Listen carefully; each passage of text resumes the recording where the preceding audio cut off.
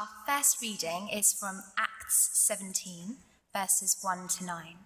When Paul and his companions had passed through Amphipolis and Apollonia, they came to Thessalonica, where there was a Jewish synagogue.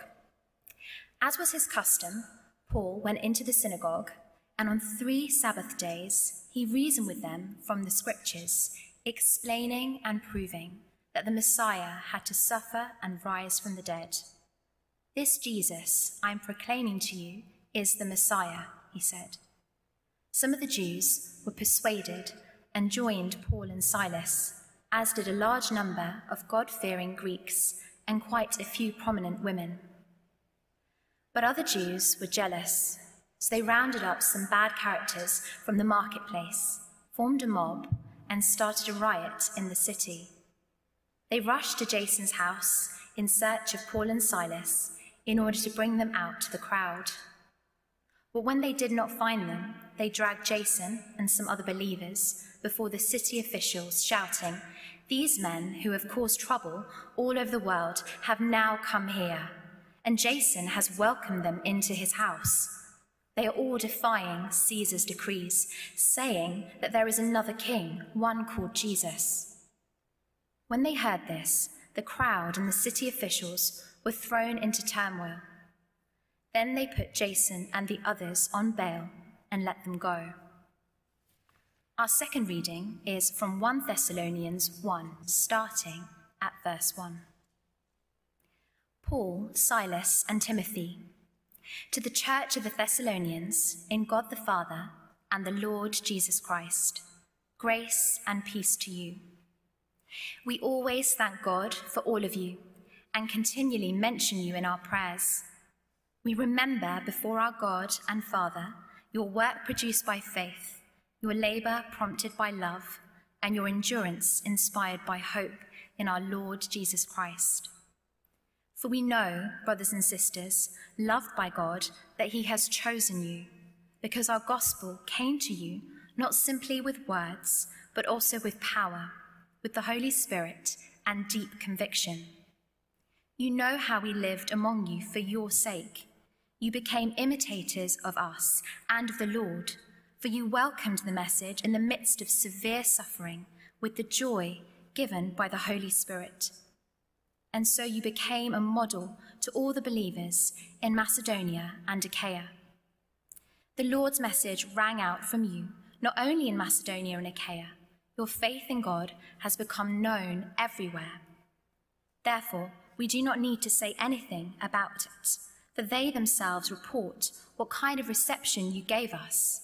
They tell how you turned to God from idols to serve the living and true God, and to wait for his Son from heaven, whom he raised from the dead, Jesus, who rescues us from the coming wrath. This is God's word.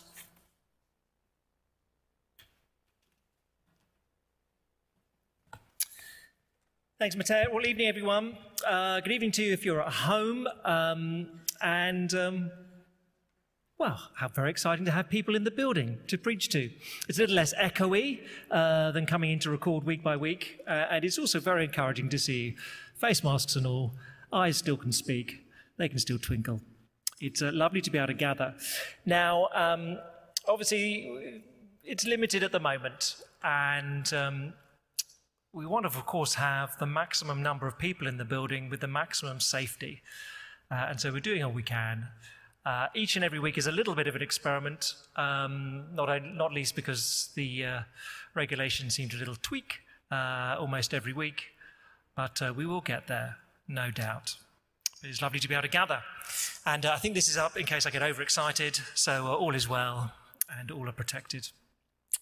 Let me lead us in prayer as we turn to this letter of 1 Thessalonians.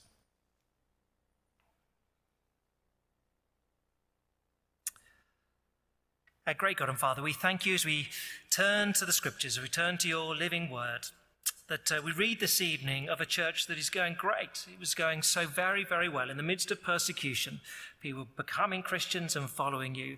Father, help us understand their situation so we can apply it rightly. Their world is not quite our world. No one daydreamed in those days quite of gathering with face masks like this. some in a church building, some watching from home. But Father, yet is the nature of your word that these truths will timelessly apply. And so we ask you to speak and shape us with them this evening. In Jesus' name, amen. Well, how do you define a healthy church? One without any COVID symptoms, yes, of course. But how do you define a spiritually healthy church? Is it, in this current season, impressive broadcasts with a Netflix-like quality, in which case we fail? Is a healthy church vast numbers gathered? Well, we demonstrably this evening fail with a small percentage of the church family here. Is it a church which is trendy and good-looking? Well, who can tell from those gathered in front of me? You may be, you may not be, but you've chosen to veil yourselves, so I would never know. But in simple terms, a healthy church is a church where you can see God at work in the lives of believers. It's a healthy church. You can see that God is at work in the lives of the believers. So we turn to this letter of 1 Thessalonians, which we'll look at over the next, at least 8 weeks or so. And chapter 1 here is a lovely passage because Paul is giving thanks that this young church, fresh church plant, it's going really well. Actually, they're demonstrating lots of marks of really healthy Christian living, many marks of a healthy church. And so we look at this, in particular, 3 things we'll look at, but they're marks of a healthy church. And you think, yeah, okay, we should aspire to have them. But alongside that, and perhaps this evening more than that, we want to recognize what the marks of a healthy church are, according to 1 Thessalonians 1. But like Paul, where we see it in the lives of our church family, give thanks. And say, oh, look, I'm really encouraged.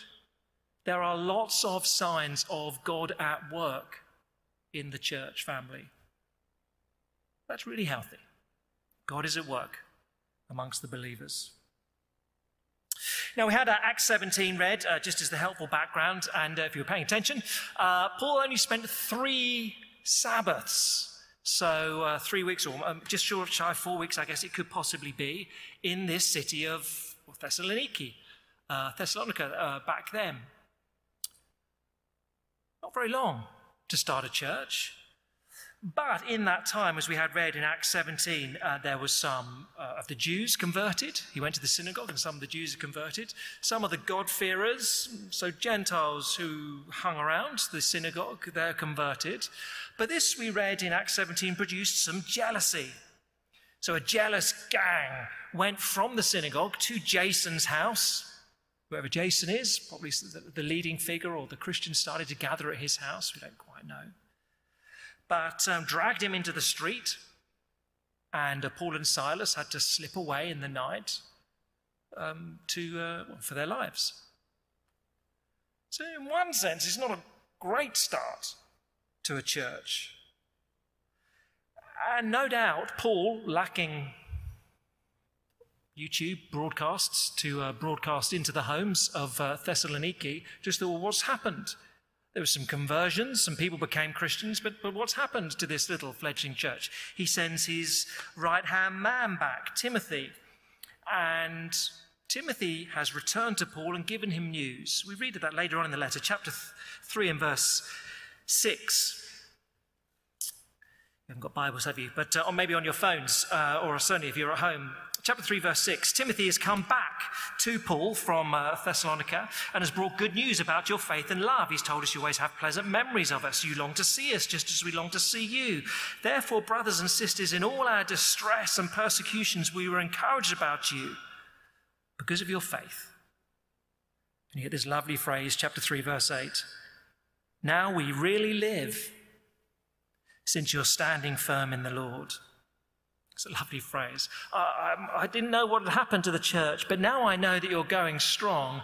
Now I'm alive. Now I feel life, because I'm so excited by what's taken place here.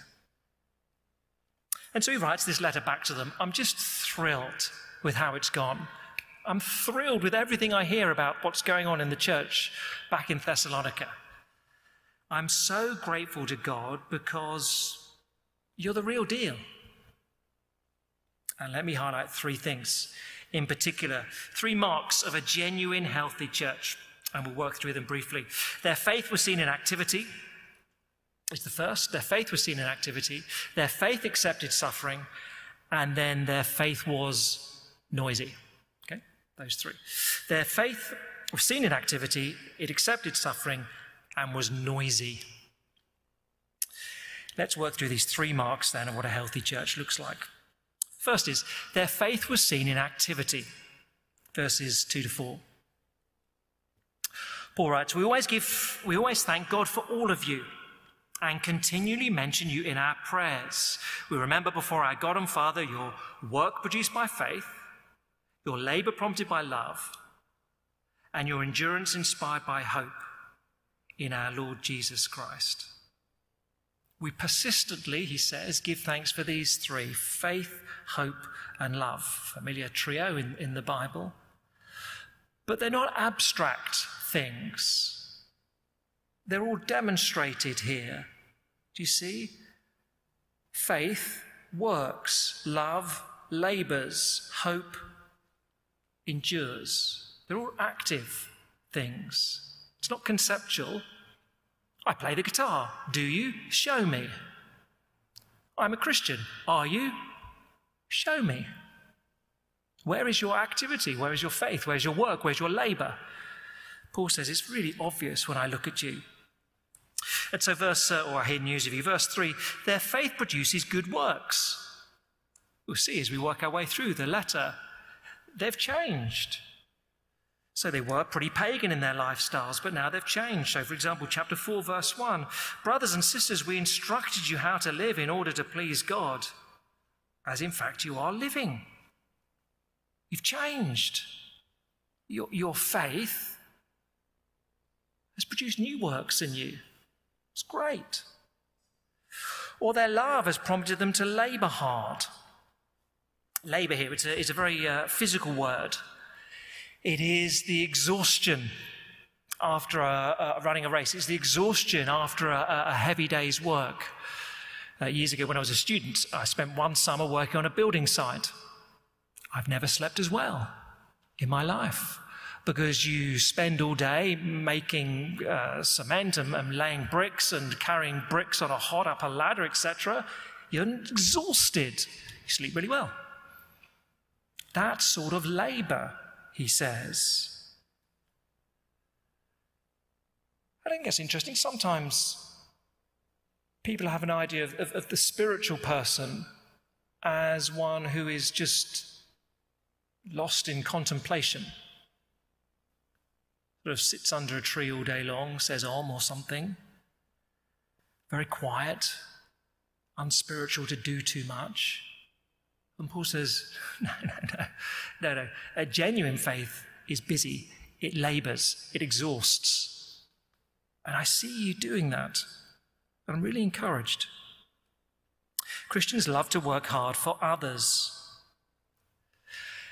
Of course, one of the weirdy things about lockdown is it's just much harder to serve other people. How do you serve at church? Well, I don't go to church. Well, I can run food round.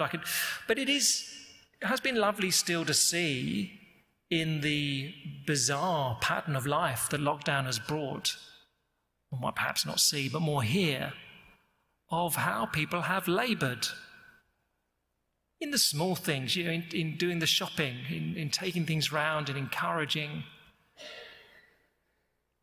in carrying on, meeting online, on Zoom, when it's 8 o'clock and you think, more Zoom, you must be joking. But you think, no, it's important. I'll labour at this wretched screen just for another little bit longer. It's been lovely. I mean, some here I tell you, it's pretty weird when you stand up and you know, either in your home as I did or here in church, and you just deliver a sermon to camera. It is pretty weird. But of course, loads of people have been doing that. All those involved in the kids' work week by week, producing videos for the different age groups. It's been a phenomenal effort. Every so often I watch the videos that get sent out, not every week, but every so often I'll watch one and you think, oh, look, there they are again, dancing manically in front of a camera to encourage the toddlers to dance along in their kids' time. You must feel a bit of a lemon just dancing to camera and doing the actions again for a song, and, no one else is there but you. But the labours that have gone on week by week, just very encouraging. Their faith produces good works, their love prompted them to labour, and then they have a hope in Jesus Christ that inspires endurance, as the third of the three. Your endurance inspired by hope. Perhaps more than any other letter that Paul writes, 1 Thessalonians has a relentless drumbeat of look forward to Jesus' return. I mean, other letters have a purple passage or two. 1 Corinthians 15 is fantastic on the return of Jesus and resurrection life. But every chapter of 1 Thessalonians has repeated this little drumbeat in the background. He's coming back. He's coming back. He's coming back. Just keep going. Just keep going. He's coming back. He's coming back. Every chapter we'll see has some, or really dense, references to that. Keep going. And hope will keep you going. Makes an enormous difference. I read that in the UK, just about the most downloaded app during lockdown has been From Couch to 5K. Anyone volunteering to have downloaded From Couch to 5K? Yes, one or two. Well done.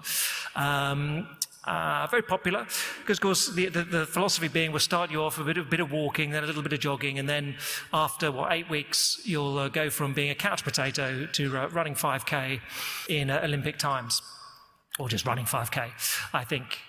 So this has been very popular, preventing the nation becoming obese during lockdown. But of course it's hard at first. But you keep going because you think, well, it'd be quite nice to be able to run 5K. I hope I'll get there. And just the hope that you'll reach there. And lots of other people say, I was a 30-stone ball. And I got off my couch and managed to run 5K. And you think, well, okay, there's hope. I can do it too. Hope just keeps you going. Well, lots of us during lockdown have been waiting for stuff. Thought, well, it's a bit hard going at the moment, but church will come again. We will be able to gather in some form, and here we are in some form tonight. Or those who've had weddings postponed. I mean, no doubt you've thought, oh, I'm so fed up with this. But the wedding day will come in some form, with some number, at some date. It will come eventually. So you don't call the whole thing off. And Christians think, oh, sometimes it is quite hard. But Jesus will come. So let's keep going. Let's not call the whole thing off. Keep going. Keep going. Keep going. Hope. It spurs endurance. Hope is the slow drip of spiritual caffeine into our bloodstream. So we just keep going. We keep going. And it is wonderfully encouraging to see. If you'll forgive me, my mother became a Christian in her 60s. She's been terminally ill with cancer for a few years now, and now it's getting very hard, and there's a lot of pain. And she keeps going. And she can't get to church, and she can't leave her house. She keeps going. And she says, well, every day I find some things to give thanks to the Lord. And I look forward to being with him. And she keeps going as a Christian. And it's really encouraging. It's true for each and every one here, at home, in our different ways. It's so encouraging when you see people just keeping on going. So here's their active faith then, this active trio, a work of faith, their labour of love, their endurance of hope. And that's the first reason that Paul can say, verse 4, look, we know, brothers and sisters loved by God, he's chosen you. We know you're the real deal. We know that you're real brothers and sisters because you're active in your faith. That's the first then. Their faith was seen in activity. Secondly, let's pick up the pace. Their faith accepted suffering. Verses 5 to 7. We know that God has chosen you, verse 5, because our gospel came to you not simply with words, but also with power, with the Holy Spirit and deep conviction. Not three different things, but three overlapping ways of describing the same experience. They heard the gospel, and they didn't just go, well, those are interesting words. They became believers. And here again, becoming a Christian is not mere mental acquiescence to certain facts. It's transforming of behaviour.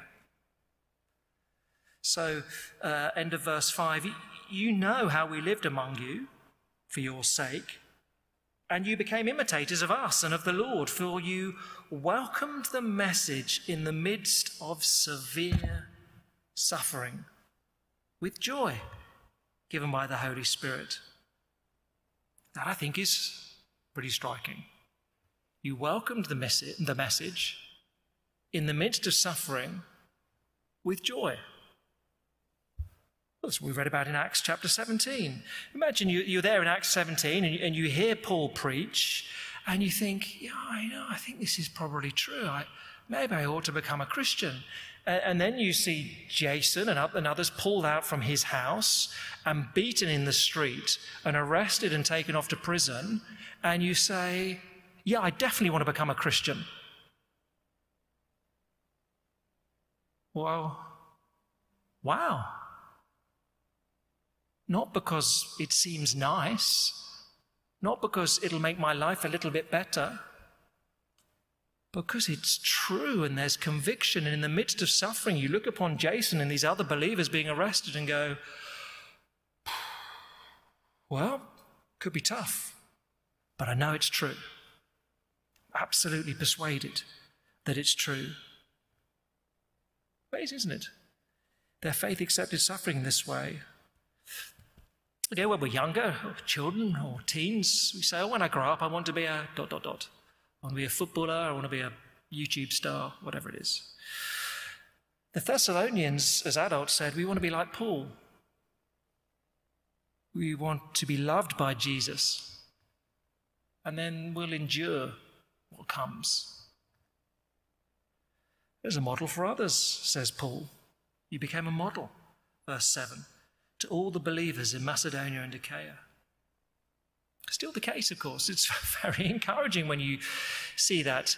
Remember, a little while back, a Muslim man named Muhammad was converted, out of a Muslim background, and was coming here in the morning. He was sacked from his job because he had a Muslim employer. He was disowned by his family. I heard this and just spoke to him one morning and said, Muhammad, I am so sorry to hear what's happened to you. He just shrugged and said, well, I've read lots of the New Testament now, and it seems fairly normal that Christians get given a hard time. So I wasn't greatly surprised. I was slightly expecting it, to be honest. I'm all right, he said, with a smile. Wow, said I. That's the real deal, if you can respond in that way. Well, the Thessalonians were like that. Their faith accepted suffering. Wasn't surprised.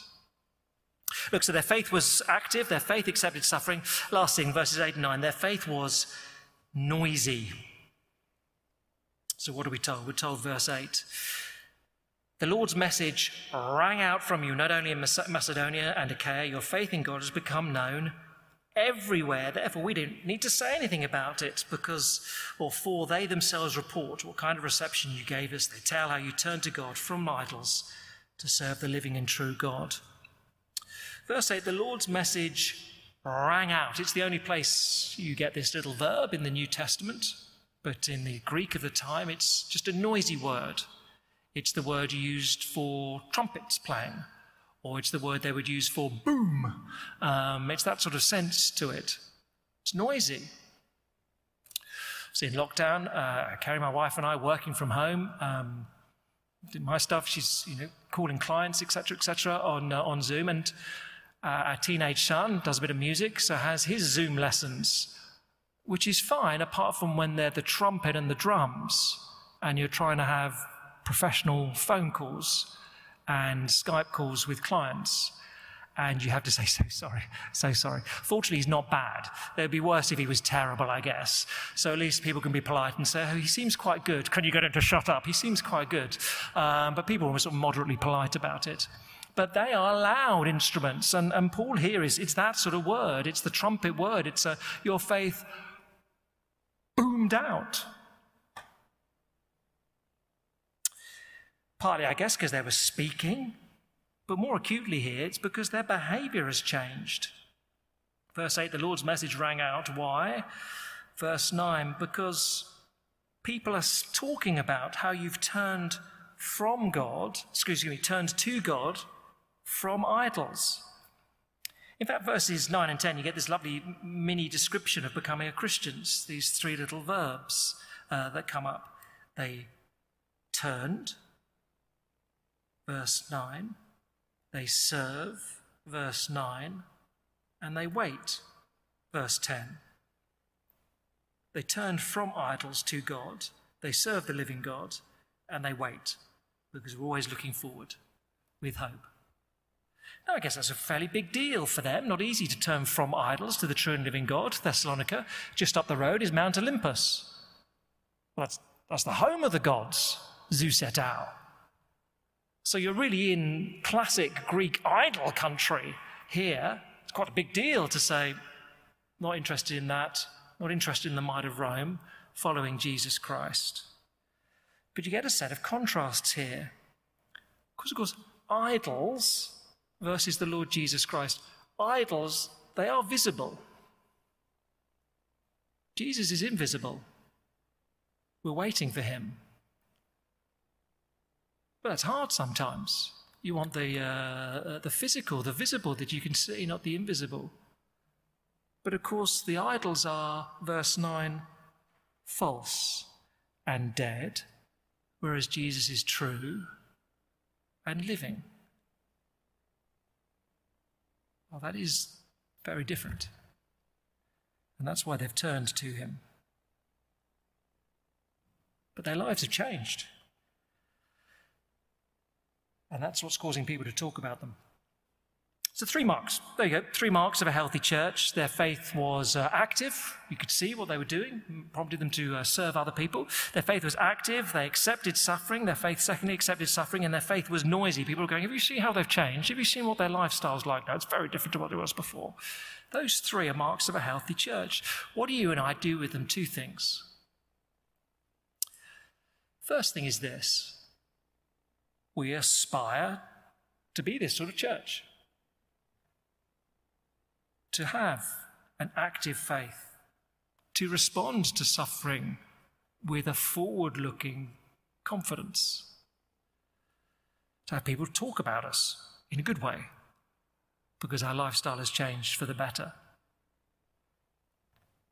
3 marks of a healthy church. We want to aspire to have them. Move more in that direction. That'd be the first. But the second thing, and I guess where the burden of this text falls, is, well, give thanks when you see this. So when at home you have your dinner and chat about this, 1 Thessalonians chapter 1, or some of us here will wander to the park or Shepherd's Market, the first thing I think we do after the service is we give thanks. We give thanks for people at church who have encouraged us. We give thanks. We give thanks in prayer. Why not send a message? They'd say, actually, I'm just prompted by tonight. I sort of had it in my head. I wanted to do something, and tonight's really prompted me. Thank you. You've really encouraged me over the last few weeks. Send a message. Go old school. Write a card. Crazy. People still do that, you know. It's really nice. But give thanks. Certainly, we worked this out fairly early on, well, probably not early on enough, but fairly early on in lockdown at our staff meetings, where, I mean, everything's pretty hard. You know, everything's a bit harder. Running church is quite hard work, and you don't see one another, and it's just, So we realised, actually, every staff meeting, we just have to begin by saying, what's encouraged you in the past week? Let's just go around the room. What's encouraged you? What's encouraged you? What's encouraged you? Oh, he had mine. Well, find something else. What's encouraged you? Come on. Got to be more than one thing in a whole week. A person, a thing. What's it been? There was always a lot. Look, we've got all sorts of things wrong with the broadcasts. Of course we have. But the features which pop up, and what have you learned in lockdown? What have you learned about God? What have you learned in Romans today? Oh, it's good to hear. I'm encouraged that you've encouraged me by just telling me that you're encouraged to love other people and serve other people. Great. The good things. I don't suppose in lockdown too many of us have endured the sort of suffering Jason did and the Thessalonians.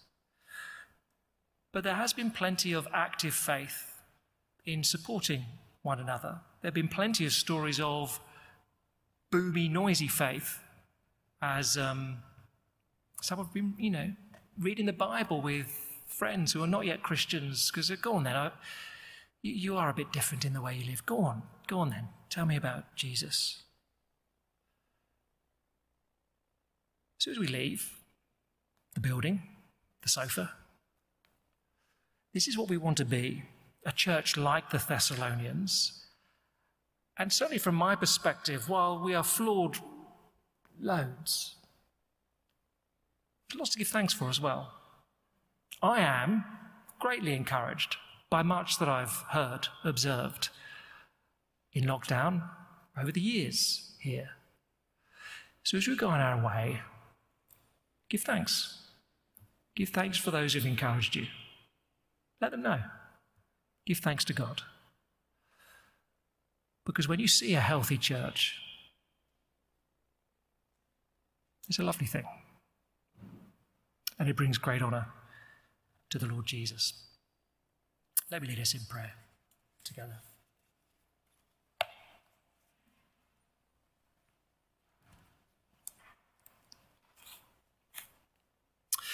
Our great God and Father, we thank you and praise you for preserving for us this letter that Paul sent, so we can understand what he felt was a healthy church, what the Apostle Paul got so excited about, what made him live. The fact that these Christians were active in their faith. They were willing to endure suffering. People spoke about them. Their transformed lives caused a fuss, caused a noise. Father, more and more, we pray, would we more and more be like this sort of church, the Thessalonians. And yet also, Father, would this evening be a good one to stop and pause and give thanks for what you've done at work amongst us, that we are brothers and sisters who can testify to you being at work in our lives. So, Father, would you send us on our way this evening, we pray, giving thanks for those who've encouraged us, letting them know, for our good, for their good, for the honour of your name. Amen.